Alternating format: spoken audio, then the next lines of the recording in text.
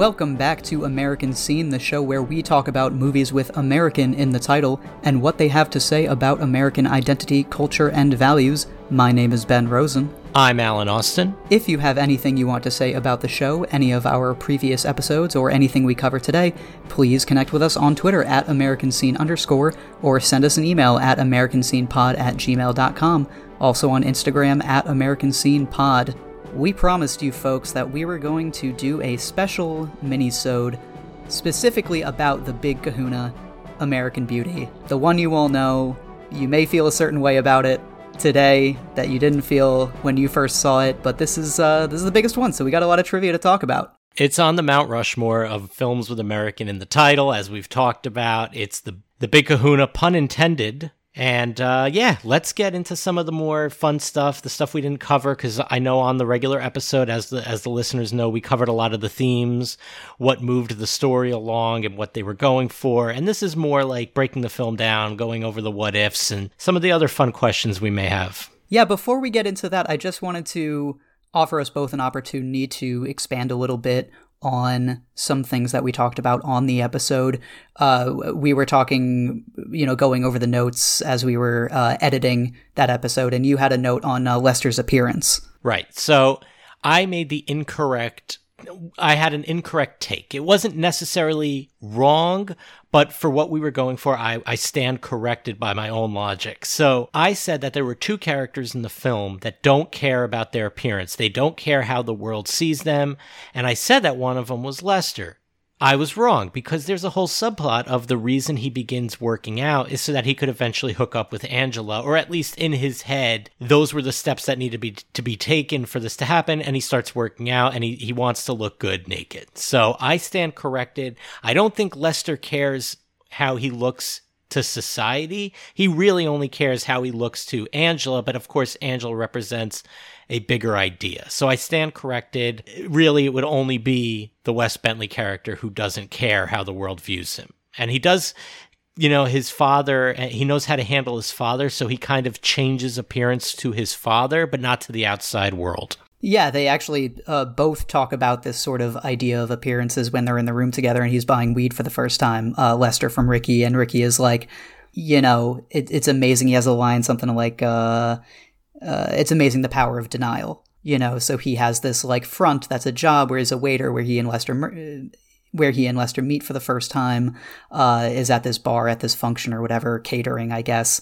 But really Ricky is making his money a different way. And in that scene, Lester says, it was whatever summer when I was a kid, or when I was a teenager, all I did was party and get laid. And that's really what he's seeking now, that reclamation of youth by looking good naked, which is another great line, him in the two gyms, and partying and, and smoking weed. So he doesn't really care what that looks like to the outside world, because he is, inhabiting essentially the body of a teenager again. Yeah, so I stand corrected, and I was able to figure that out after our, like we said, editing, but I still think that there's some truth to it based on what you said. Definitely. It's a different kind of caring about appearance. Right. It's much more physical than a sort of ideal, Right, it's totally contrasting to Carolyn, who of course cares how she looks in all ways, as this movie goes forward. Lester's is more a very particular way. Yeah. Speaking of the way that the world views him, Frank Fitz, something that we didn't mention in his sort of identity is that each time he introduces himself, he says, Frank Fitz, U.S. Marine Corps. So right. I don't know if that's a thing that Marines do, that they automatically attach that to the introduction of themselves. But either way, that was intentional, by keeping that in or making him a Marine as opposed to any other branch of the military, which might not have introduced themselves in that way. But clearly he's identifying himself with this traditionally masculine role of a Marine. Right. And I think, us as, everyday citizens, when we hear about the branches of the military, obviously Marine always comes across as the elite, like the most talented, the most intense. So this guy who's clearly overcompensating constantly or trying to mask the fact that he has his own self-doubt and his own worries and what he fears that if they were to come to light, everyone would not respect him, they'd hate him, they'd mock him. He overcompensates by adding that to his title when introducing to people, whether it's a common thing or not. So a lot to unpack, and Frank Fitz continues to be one of the more fascinating characters in this film. Yeah. And as I read in terms of trivia, he wasn't sure he wanted to take the role. You know, Interesting. He was very apprehensive about like living in this guy's mind, but thankfully he did take the role, because I didn't see any other casting what ifs about Frank Fitz. Yeah. I would be curious to know what those were, but we're going to talk. Let's start to talk about the casting what ifs, and then we'll get into a couple other things, because casting directors, casting offices need Oscars. They need their own category at the Oscars, because it's not just about, like, you think, oh, who is starring in the movie, but it's about what the movie looks like on a, you know, from everybody who even has just one line, or everybody who appears in the background. Right. Like, these are all decisions that are made by casting. And based on the names that we're going to talk about in a second, like, this movie is perfectly cast and could have gone wrong or could have gone very differently with some of these other names. Before we talk about the lead actors who were considered for the role of Lester, there is one name that does not appear on this list, and that's John Cusack. How are you doing? Nice to see you in a minute. Sorry. Okay, so nice to meet you. It's funny, I actually was just text messaging with a friend because I'm missing class right now. You are? And my film class. And it's so funny because they're watching American Beauty today and analyzing it. American Beauty? Mm-hmm. What's funny about that? You were in that. No, I wasn't. American Beauty? Nope. What's the one with the rose petals? I'm not in that. That's not you? No. Really? No. Really? I swear to God. Am I just very confused? I think you are. I think I am. Okay. That is by far one of my favorite moments of any press at any time.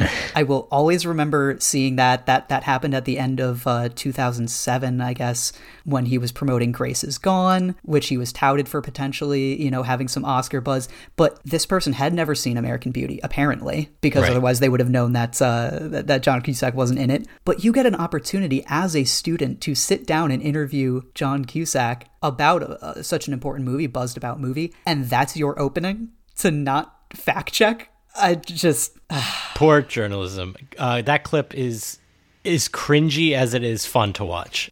It's not even just, oh, I got that wrong. Oh, I'm sorry. I was mistaken. My bad. Let's start over. It was, are you sure?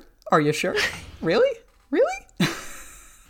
I saw one recently of Jack Black being asked his favorite Christmas movie, and he's like, Elf. Elf's great. And they're like, not The Holiday? And he's like, the what? Or something like that. Like, he just totally forgot about The Holiday. Yeah, that's a great one. I've seen that pop up a few times on my Instagram feed. But I actually just last night watched The Grifters with John Cusack and Annette Bening as romantic interests. So I think in this, obviously, I'm not sure their ages, but Kevin Spacey might be older than Annette Bening, which would make sense. Like, I don't think John Cusack in 1999 would have looked old enough to be father to like a 17, 18-year-old girl. But anyway, I just had to drop that clip from that interview because it's great. Like you said about casting, this movie is perfect, and a poor performance in this film would have stuck out like a sore thumb. Like, it would not have been able to blend away or fade into the background. Like, there are many famous movies that are so good with a weak casting choice, and thank gosh this didn't, because it would have really, really, really, downed this movie. I don't have a more articulate way to say it. Yeah, in fact, another piece of trivia that I just remembered, Sam Mendes cut like completely destroyed the first few days of what they had shot. I guess they just like weren't hitting the tone right, like something wasn't working about what they were doing, and just completely dumped all of it. So even with the cast and with the director that we have in this movie, still it had to be just right, or it could have gone wrong. So kudos to the casting. Sometimes studios have a certain idea in mind when reading a script, and this is why a director's vision, a writer's vision is so important, to trust them to make the decisions that are going to bring out the best version of the script. Because who did the studio want? Who was their first choice? The studio wanted one of my all-time favorites, Chevy Chase. And I tell you, so let's put this in a context. The studio probably saw this as a dark comedy, more so than it even is as an end product. They probably thought it would be a little funnier. Maybe if we get Chevy Chase, they can get kind of this, they can bring in that crowd and then hit them with the serious subject matter. Maybe it was like a little bit of an ulterior, try to cross-pollinate the different audiences. I wouldn't have minded. And I know you're going to snicker at that. I know you're going to hate that take, but I think Chevy Chase is certainly better than some of the other what-if casting choices for Lester, and I think he would have brought a very nice level of negative sarcasm but still likability, because that's what the Lester role requires. Somebody who's equally as likable as they are as hateable. And it sounds like an oxymoron, but it's not. Like, you think of people who could pull off sarcasm that can really get under people's skins but are relatively enjoyable. Chevy Chase, Kevin Spacey, these people fit that bill. And there are some on this list that do not. So I would not have hated the Chevy Chase, and I would love to have seen an alternate version with Chevy Chase back in the day, which we're never going to get, unfortunately. You know, I buy it, the way you put it. And you know what's funny? Another thing that I read about why he turned down the role, he said he only did family films, which, try squaring that with the persona of who Chevy Chase is now and the difficulties working with him. Not family friendly. Not to mention, his family-friendly films still had, cursing. They still had, R ratings. I don't think of Fletch as a family film necessarily, although that could pass. But The First Vacation is a very dark movie. There's a lot of elements in these films that you wouldn't say are your feel-good family moments, but the 80s were different. The 80s were different. I think maybe in 97, 98, when they were starting to get this movie off the ground, maybe at that time he was like, I need to only do family movies. I need to transition into things that are more family friendly. And I think what we would have gotten was a Lost in Translation with Bill Murray kind of movement, where he would have been buzzed about for the Oscar. Not sure he would have won. We got to see how the performance would be, but he'd certainly have that moment as an actor that he missed out on. Well, it'd be like now if Adam Sandler took that kind of role, don't you think? A similar kind of vibe. There would still be, because anytime Adam Sandler does something a little more serious, there is the idea of some buzz that should be where the Uncut Gems, the Spanglish, the obviously Punch Drunk Love. So, but I still think the reason Adam Sandler doesn't get nominated is because there is some baggage there. There is some are we... he's just going to go off and do Grown Ups 3, after this. So, are we really going to give him a nomination? And I feel like Chevy Chase might have had that as well, where it's really, are we gonna do that? So I don't know. But that's a very Academy kind of thing. Whether or not he deserved it would have been a different idea, a different question. Yeah, first of all, the Sandler stuff's so unfair. It's so unfair to think we learned recently, the Hollywood Foreign Press, all these voters from these various award shows have agendas. So it's hard to say any of this even matters ultimately. But Sandler got robbed, and I do think back in the day it was a little more out of left field for these type of things, and I think Chevy Chase would have been better suited than, say, Sandler currently, in the Academy's eyes. Yeah, well, there certainly wouldn't have been the immediate, Twitter backlash of, holy crap, you're casting Chevy Chase in, a dramatic role with, opposite Annette Bening, is this going to work? And, Steven Spielberg is producing the movie, so they would have gotten away with that at least, and sort of allowed a more honest and genuine reaction to the film to take place. But there also would have been the crowd who loved the choice because it's against the grain, and everyone, wants to seem like they're in the know, and they think, oh, this is going to actually be great. You just watch. You'd get both worlds. Yeah. It is an interesting what if, for sure. Definitely, in my opinion, more interesting than the rest of the list. Yeah, definitely. Tom Hanks, love him. Too nice. He's too nice. When he starts bashing Carolyn, it would seem inauthentic, or we would just be like, we're not buying it. It's Tom Hanks. He would never do that. Yeah. And Tom Hanks had already done a dark comedy in suburbia several years earlier, of course, The Burbs. Yeah. A much different kind of film. Yes. Young Hanks, also different actor than older Hanks. Entirely. So. The other folks that we should mention, Kevin Costner, John Travolta, Bruce Willis, Jeff Daniels, and Woody Harrelson were all considered. I think the only one out of that group that I think might have worked was Jeff Daniels, because he has done both comedy and drama over the course of his entire career. I think it works. I think it would work. I do too. I don't think it would work as well as Kevin Spacey. So Jeff Daniels is a very talented, serious actor. He is a thespian's thespian. But I just think Spacey had that little bit more of an edge to him that makes Lester really pop. And I think that, like everyone we said on the list, no one really has that edge except for maybe a motivated Chevy Chase. Tom Hanks does not have that edge. And that's not a knock on Tom Hanks' ability. It's because we love him so much that he doesn't have that edge. I don't think Travolta would have had the power in the performance. I think it would have been very read the lines, get through the motions kind of affair. And then Woody Harrelson, maybe it would have been a couple years too soon to have Woody try and pull that off. So I'm good with Kevin Spacey, 1999 Kevin Spacey, even though he was problematic then, we just didn't know about it, getting this role. Yeah, we were still getting to know him as a performer at that time, post Usual Suspects, post LA Confidential and Seven. And yeah, I think we were still kind of, because he's not even credited in Seven. He didn't want to show up in the credits and everyone be like, we're waiting for him to show up, right? So I think those early career moves and decisions by him were kept people guessing as to like what kind of performer he was going to be. And Usual Suspects is the role that probably let people know he could do whatever he wants. Like, he's a pretty talented, versatile performer. He could manipulate the audience too. Right, yep. So just sort of a meta performance there. Like, I can do different things and you don't know what version of me is going to show up. Yeah, and also he plays off Chris Cooper really well in the scene where it counts. Like, they have a really good acting chemistry. They really nailed that scene. One of the most important scenes in the film. They knocked it out of the park. And I don't see every actor having that the shared intensity but different levels with Chris Cooper, who is lights out in this movie. Yeah. Again, we don't know who else was considered for that role. A couple folks in the mix for Carolyn, two actresses that I just get confused between them because their names are so similar, Holly Hunter and Helen Hunt. Holly Hunter, yes. No, Helen Hunt would later go on to star opposite Kevin Spacey in Pay It Forward, a movie much buzzed about, but I loved it when I saw it as a 11-year-old, 12-year-old. Yeah, rewatch that one. Let me know what you think. Yeah, Bon Jovi. Great best supporting actor, Bon Jovi. Hey, Bon Jovi, the bad guy in... What horror movie is it? Cry Wolf. Okay. I'm sorry. I thought we were having a Bon Jovi discussion. I apologize. I haven't seen Cry Wolf. I don't know it. But I any good? I haven't seen it. Why would I see that? I don't know. You spoke like you knew.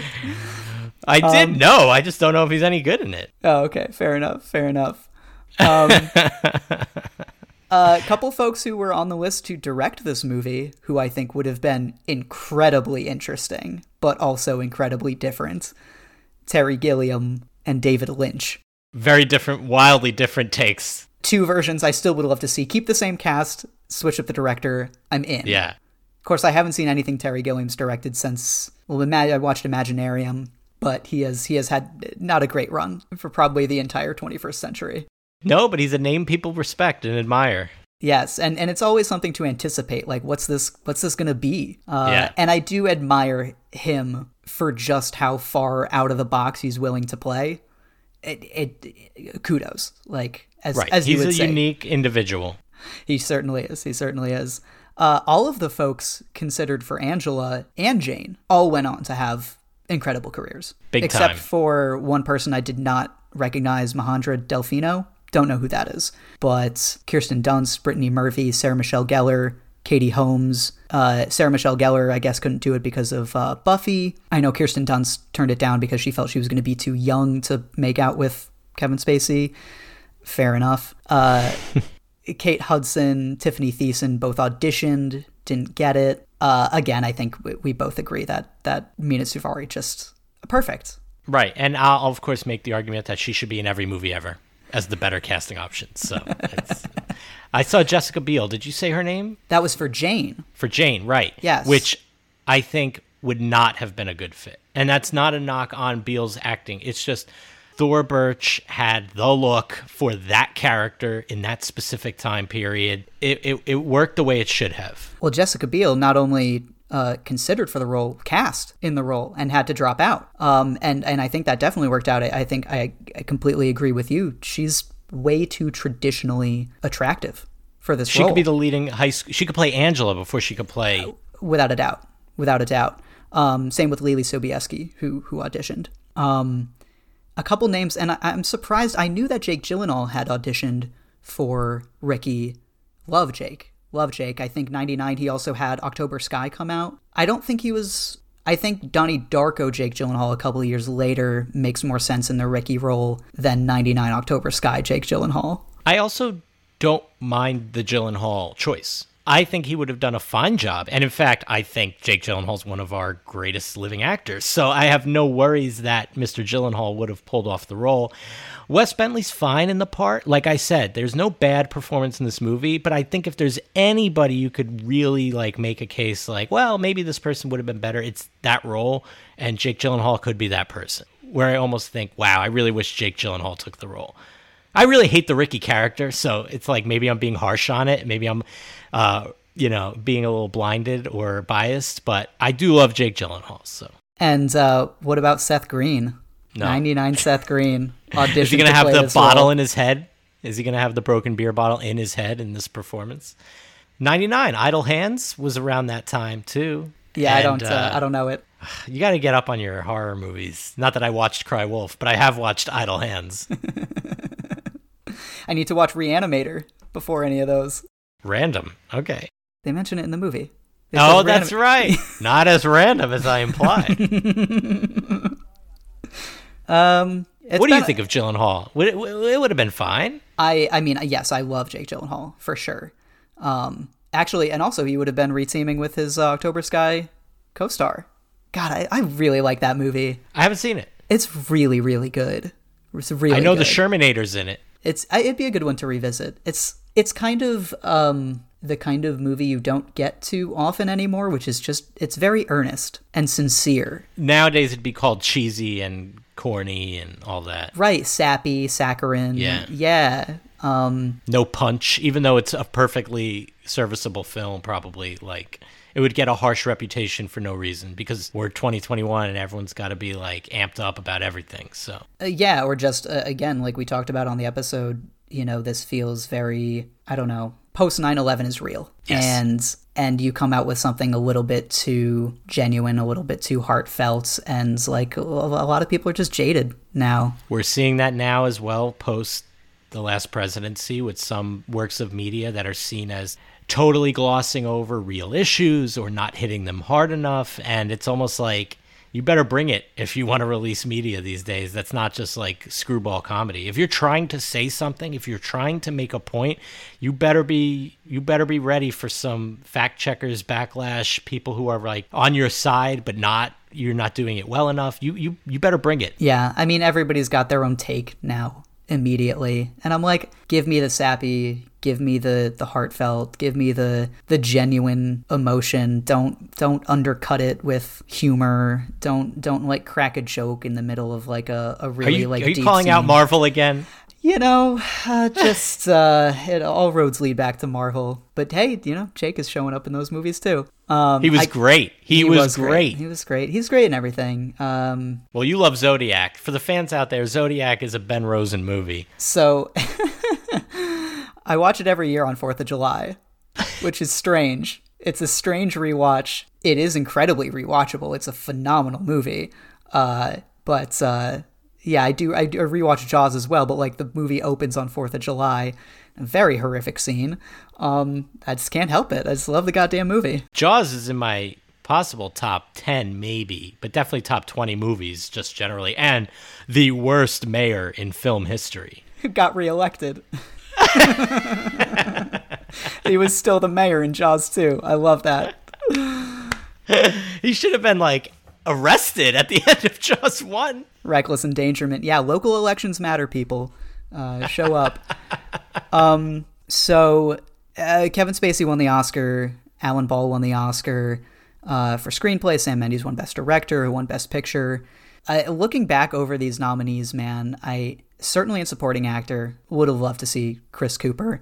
And looking at the rest of this list, Michael Caine for Cider House Rules, Tom Cruise for Magnolia, Haley Joel Osment for The Sixth Sense, Michael Clark Duncan for The Green Mile, Jude Law for The Talented Mr. Ripley. I mean, my one take is just like Haley Joel Osment isn't a supporting actor in that movie, so put him in lead actor, make some room in that category, and slot Cooper in there. Yeah, I think right then and there, it's a stacked year, and what a 5. Like, the only person there from the performance they gave would be Haley Joel Osment. And, you know, we've talked off air about maybe it's Michael Caine's honor Oscar, but he already won an Oscar. So I think they really loved him in this film. I have not seen Cider House Rules, so I cannot comment. And on the Best Supporting Actress side, I really haven't seen the movies. So it's going to be hard, but Jude Law and Talented Mr. Ripley has to be there.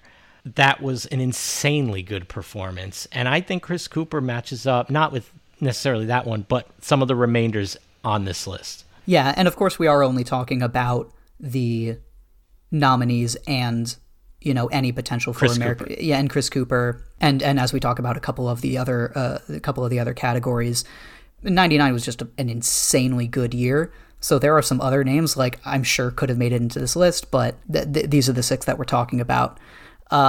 In supporting actress, I've seen all of these except for Sweet and Lowdown with Samantha Morton, who was nominated here.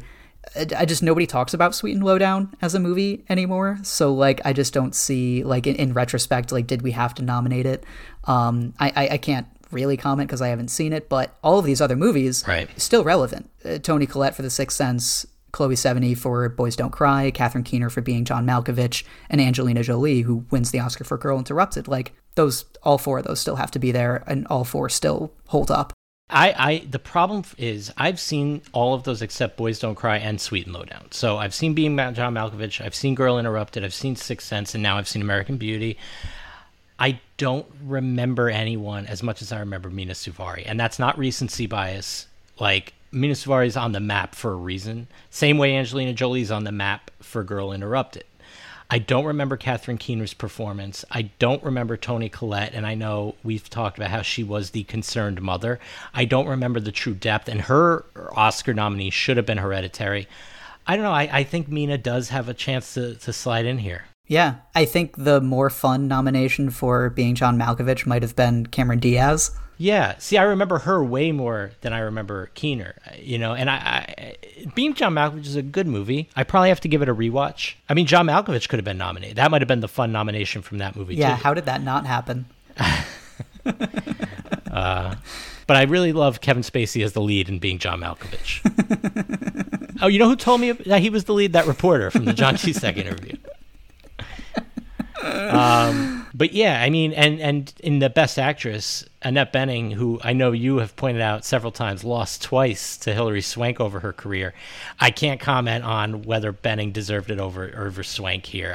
I know Boys Don't Cry is a monumental piece of film history, and I just haven't seen it, which shame on me, but I can't comment one way or the other. But Annette Bening's phenomenal in American Beauty, and no award should take that away from her, or lack thereof, I'm saying. Yeah. Have you seen The Grifters, by the way? No, I never heard of it before you said anything. I don't know if I've mentioned it to you, but you look a lot like a young John Cusack. I get that all the time. And it just, yeah, it was hard not thinking like, man, I wish like Alan had done like some of these sides, you know, and from The Grifters, like it's a great role. It's an interesting movie. I get young John Cusack a lot. Yeah. And it's not because I don't do this, carry around boomboxes over my head everywhere I go in a long coat. Yeah. And you have a really great pen. I don't get that joke. I gave her my heart. She gave me a pen. You know, come on. Gosh. One John Cusack movie I do love, One Crazy Summer, where he plays the artist. Great opening credits. And Bobcat. Who doesn't love Bobcat back in the day? Saw Bobcat perform, and he was great. I loved seeing him with just Bobcat. It was like 25 other people in the room. It was awesome. That's great. Yeah. We don't really have to talk about the score. Like Thomas Newman for me is like who Roger Deakins was for cinematographers, a few years ago before he won for Blade Runner. Like the guy who kept getting nominated absolutely deserved it and had never won. Thomas Newman still doesn't have an Oscar, and I think no one remembers the music from The Red Violin, which won this year. And I think everyone on the face of the earth, maybe not. Okay, that's an exaggeration. But a lot of people recognize the music from American Beauty, for sure. Yeah. and that among the nominees too, the score that most people would recognize out of these 5. The Cider House Rules score is good, but yeah, American Beauty just Thomas Newman needs a goddamn Oscar. Petition retroactive, give him the Oscar. Please. I voted for him to win, not in the Academy, of course, but in my in my Oscar pool, I wanted him to win for 1917, and that was the year that what's her name won for Joker, and I was like, oh, okay, good for her, but I didn't like that movie. So yeah. Do you want to run through some of the IMDb trivia that we thought was noteworthy from this film?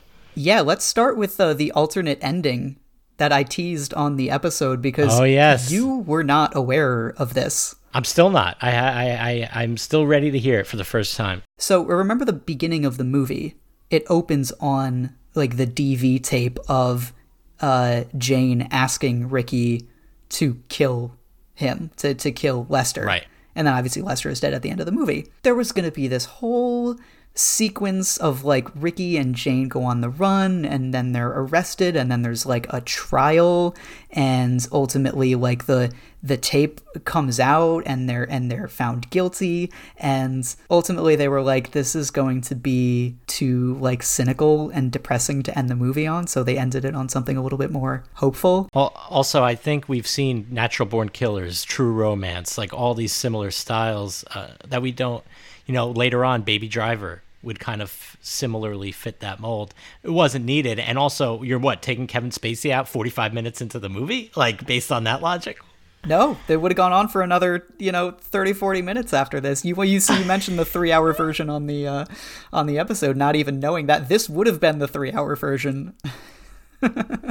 Gosh, that's terrible. I hate that idea. Yeah, good idea. And I can't, this was actually, some of it had actually been filmed and they just cut it, like if it had ever made it to any sort of like test screening or anything like this, but burn all those tapes, please, if they exist. Like, it's just not a director's cut I would want to see. It's just weird. Sometimes the cuts are for a reason, folks. Yeah, I don't need to see the ultimate cut. I'm sad I heard that now, because it means that it once existed on paper. Yeah, the restore the Mendes verse. Oh my God. Release the Mendes cut. The poster.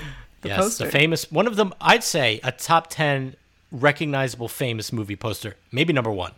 All time, all movies. Maybe not number 1, maybe number 1. In terms of posters that don't feature any of the cast members, because you could look at like Star Wars or Raiders of the Lost Ark, or like, actually Vertigo might not feature any of the cast members. Just a figure. Yeah. Or I can't remember what the Psycho poster was. I guess The Exorcist. I don't remember. Great poster, because it's just the guy in front of the house. But we could do a whole like mini-sode on posters, and it would be great. But American Beauty, very famous poster, and the hand and the stomach do not belong to the same person, ironically enough. Neither of them belong to the actress in the film. Yes.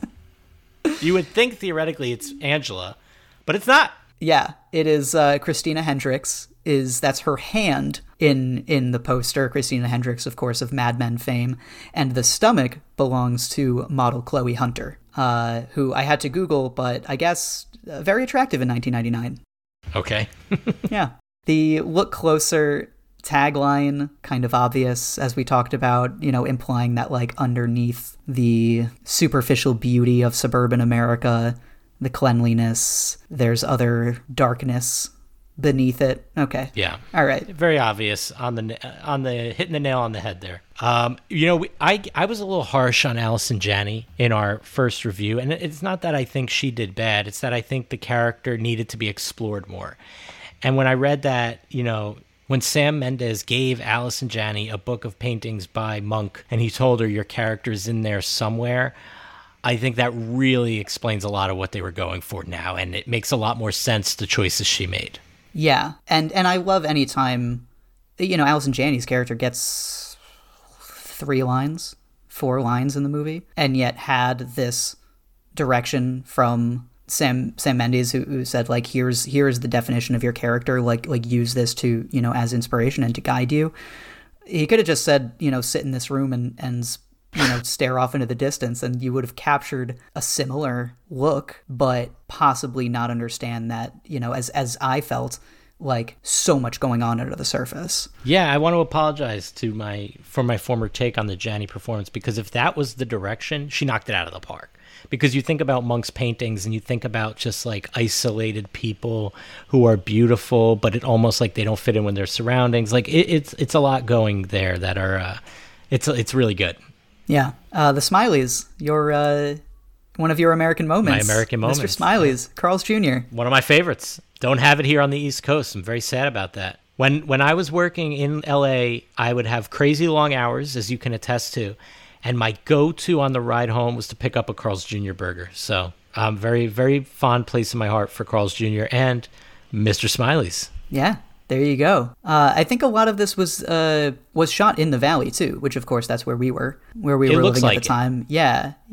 And actually, we mentioned Tom Cruise in Magnolia, but I didn't add Magnolia on my list of like other similar kind of suburban angsty movies. But I think it definitely fits it in a lot of ways. In a lot of ways, yes, but it's also a much deeper rabbit hole of a movie with issues and things they cover. But yeah, definitely it's in there at times. Yeah, certainly I think a lot of those movies I mentioned feel a little bit more contained to the world of the suburbs. And obviously, they're all over the place in the Valley in Magnolia. Right. But similar kinds of ideas of characters coming to grips with internal struggles and identity and love and despair. Magnolia is a great movie. Oh, it's beautiful. It's I just rewatched it not too long ago. It's wonderful. Okay. Yeah. No, it's good. And then, the only other piece of trivia that really, really caught my eye was the music video on the television that Jane and Angela are watching, because it's always this burning question in my mind when a music video or something is on the background of a movie or TV show. I'm like, I don't know what that is. I need to know what that is. It's going to leave it's like a sentence that doesn't have a period. It's just going to go on and on in my head. And it's going to be this thought that I can't close out until I know what it is. So I'm very glad that it's listed there as what it is, because there's one in Cape Fear, the De Niro and Scorsese, when Juliette Lewis goes running into her room, closes the door, and it's a very weird music video, and I didn't know what it was, and it's nice to have closure in that regard. I thought you were going to mention in Cape Fear, what movie are they watching in the movie theater? Oh, Problem Child. Easy. That's basic trivia, baby. Oh, That's all I was looking for. That's all I wanted to hear. But yeah, I didn't... You're going to learn about Cape Fear. What? There's a scene in Cape Fear. I love Cape Fear. Ben, you like Cape Fear. I really like Cape Fear. Where Nick Nolte's like finally meeting Max Cady after he gets released out of prison. Max Cady's in his car. Nick Nolte has walked a pretty good distance away from the car at this point. Robert De Niro's character pulls out. He goes, "You're going to learn about loss." And from across the parking lot, Nick Nolte's like, "What?" Love it. Logistically, no sense. It makes no sense. But I have the same thing with you, where if like a TV is on in the background, not only do I have to know what that thing is, but I will also be distracted if there is some sort of like continuity error. And in War of the Worlds, in the 2005 War of the Worlds, Tom Cruise comes in and into the living room where Dakota Fanning is watching SpongeBob. And there's a SpongeBob episode on in the background, but the audio to that clip does not sync with the video. Like the audio doesn't break, but when we cut back to and see another part of the episode, the video is like from a different time in that episode, which is just hate that. It's very distracting. Also, as a big SpongeBob fan, like get it right. Yes, you don't want to insult the Mr. SquarePants, but also, you got to think that if they're using it, there's a reason. So if there's a continuity error or something, it just seems lazy. Like, it just seems like they're just throwing whatever in the background where it doesn't make any sense. Like, when Goodfellas has Al Jolson and the jazz singer on the television, front and center, Scorsese's clearly telling you, like, you ain't seen nothing yet. Like, you want to keep watching this movie. There should be a reason why these things are happening. And in Cape Fear, Juliette Lewis's character was like teenage angst watching a grungy punk video. Like, it all makes sense. So to hear that, like, that's happening in the background of War of the Worlds is like, okay, whatever. Yeah, I don't know what the intention was behind that. I also don't know what the intention was for putting the video for Cancer for the Cure by Eels, which I didn't know what it was, but because it's like a black and white video and there's people like tap dancing and you only see it very quickly, and I'm like, is this like an old like musical from like the 40s or 50s or something like that? No, it's a music video for Eels, for a song by Eels. I do love the soundtrack, and in fact, there is an American moment that we didn't even talk about, and it's a huge musical moment. Actually, another funny thing about this moment, the song that we're going to talk about, not on the soundtrack. Interesting. Yeah. The moment... American Woman. American Woman by the Guess Who. Kevin Spacey, Lester is driving down the street. This is right after, I think, he blackmailed his boss for almost $60,000. And he's driving down the street, smoking a doobie, cranks up American Woman by the Guess Who, gets the words wrong as he's singing it. A great improvised moment. I love that song. It's a vibe. It is on my like working out playlist because I can run really well to the beat of the song. But yeah, it's a great moment, a great American moment. And what better way to wrap up American Beauty than with a great American moment? Absolutely. Thank you for sticking with us on this extended mini-sode, this extended episode for American Beauty. There was just so much more that we wanted to talk about because it is a big one and had so many interesting elements to discuss. Yes. Stay tuned for the next episode when we develop time travel, go back in time, cast Chevy Chase, and make the version of the movie that Alan would have absolutely loved. Absolutely. Yes. And that is a wrap on American Scene, talking about American Beauty yet again. If you like what we're doing, please leave a positive review. You can give us your unfiltered opinion on Twitter at @AmericanScene_. And if you'd like to follow either of your patriotic co-hosts, I'm Ben Rosen on Twitter at NotThatBenRosen. I'm Alan Austin on Twitter at Alan_Austin_. And we'll see you next time.